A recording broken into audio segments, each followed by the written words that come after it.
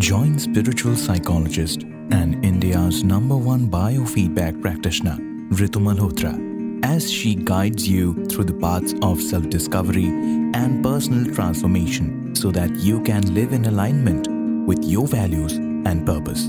This podcast is brought to you by Ajna Center for Learning. To know more about Ajna and connecting with the host, check out the links given in show notes. You are listening to the Cellular Alchemist podcast, and here's your host, Ritu Malhotra.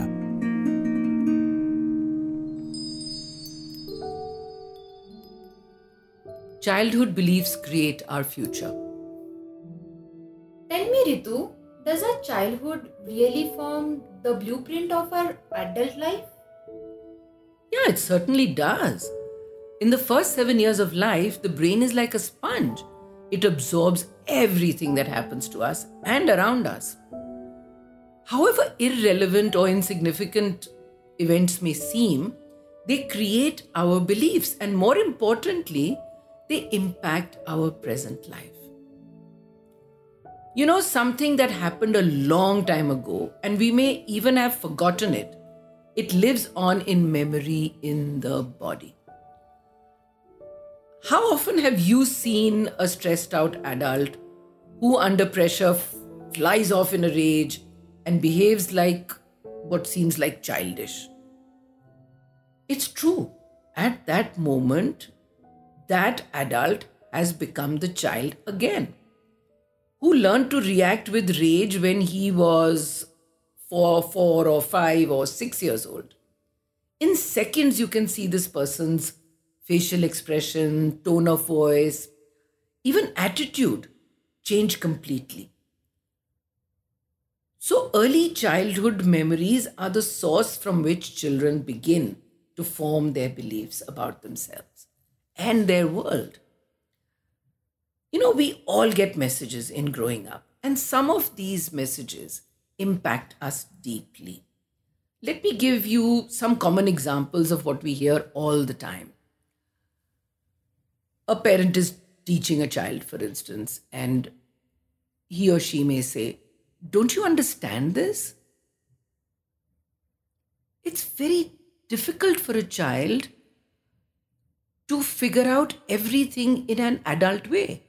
We need to take small steps, as small as the child's steps, when we teach them something. Or when a child is not being able to grasp something quickly enough, a parent could say, "Forget it. This is not for you. Just move on."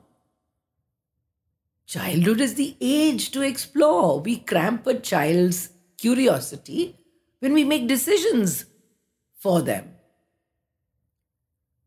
Or we could hear quite often from our parents growing up that money is everything.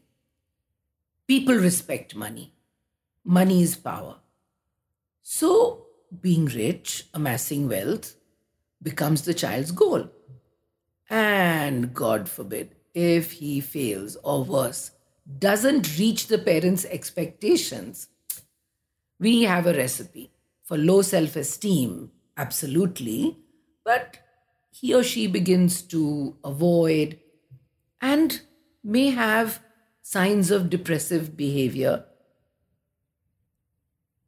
as they grow up. I've also heard many parents say, "Gosh, you're such a pain. You give me a headache." Now, the frustration is yours. Throwing it on your child doesn't really help them or you.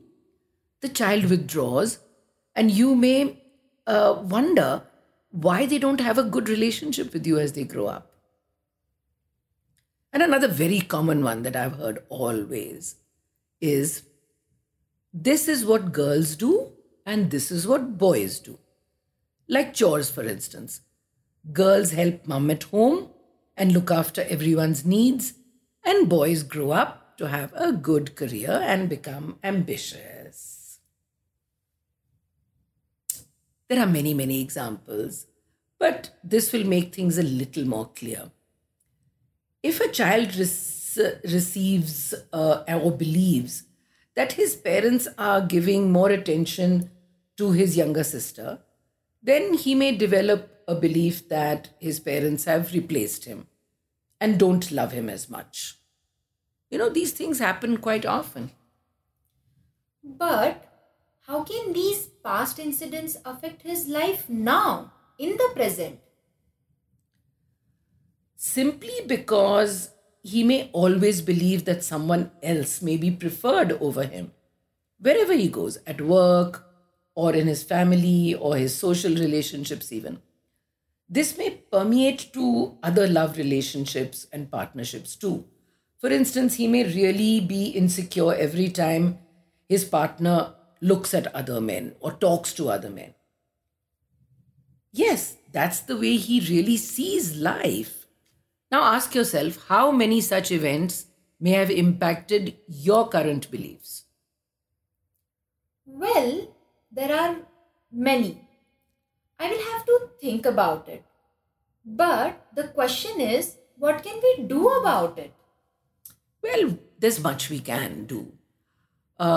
Since these experiences are recorded in the body's memory, in our cellular memory, we can change the memory in our cells anytime we choose to do so.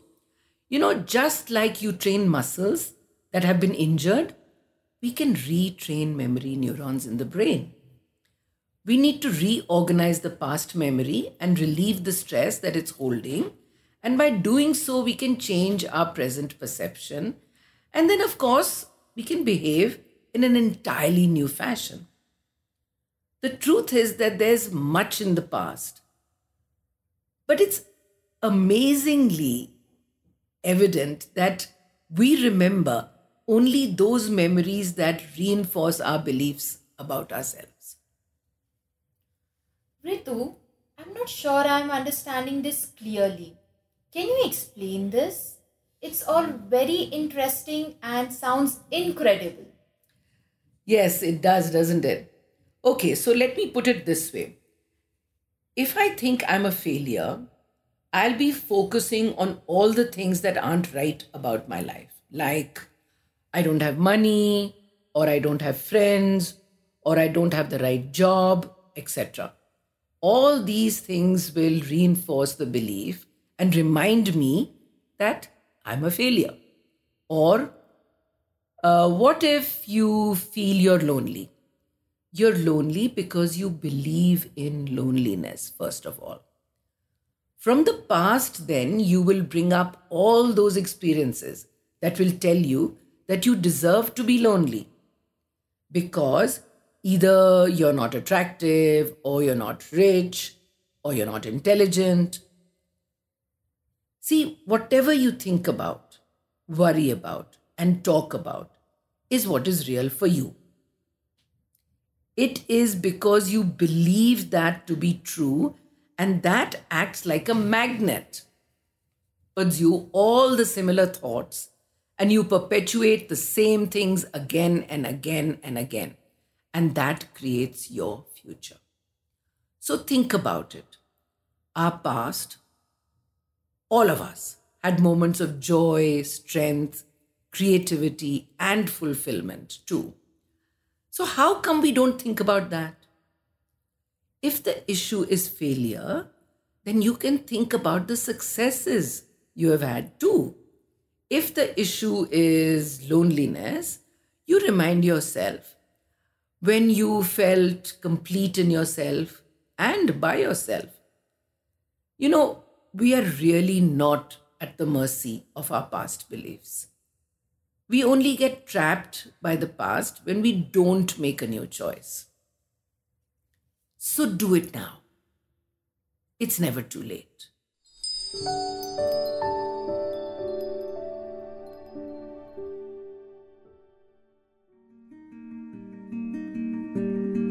That was this week's episode for the Cellular Alchemist podcast with spiritual psychologist Ritu Malhotra. Don't forget to follow the podcast and join us next week for yet another episode. Thank you for listening.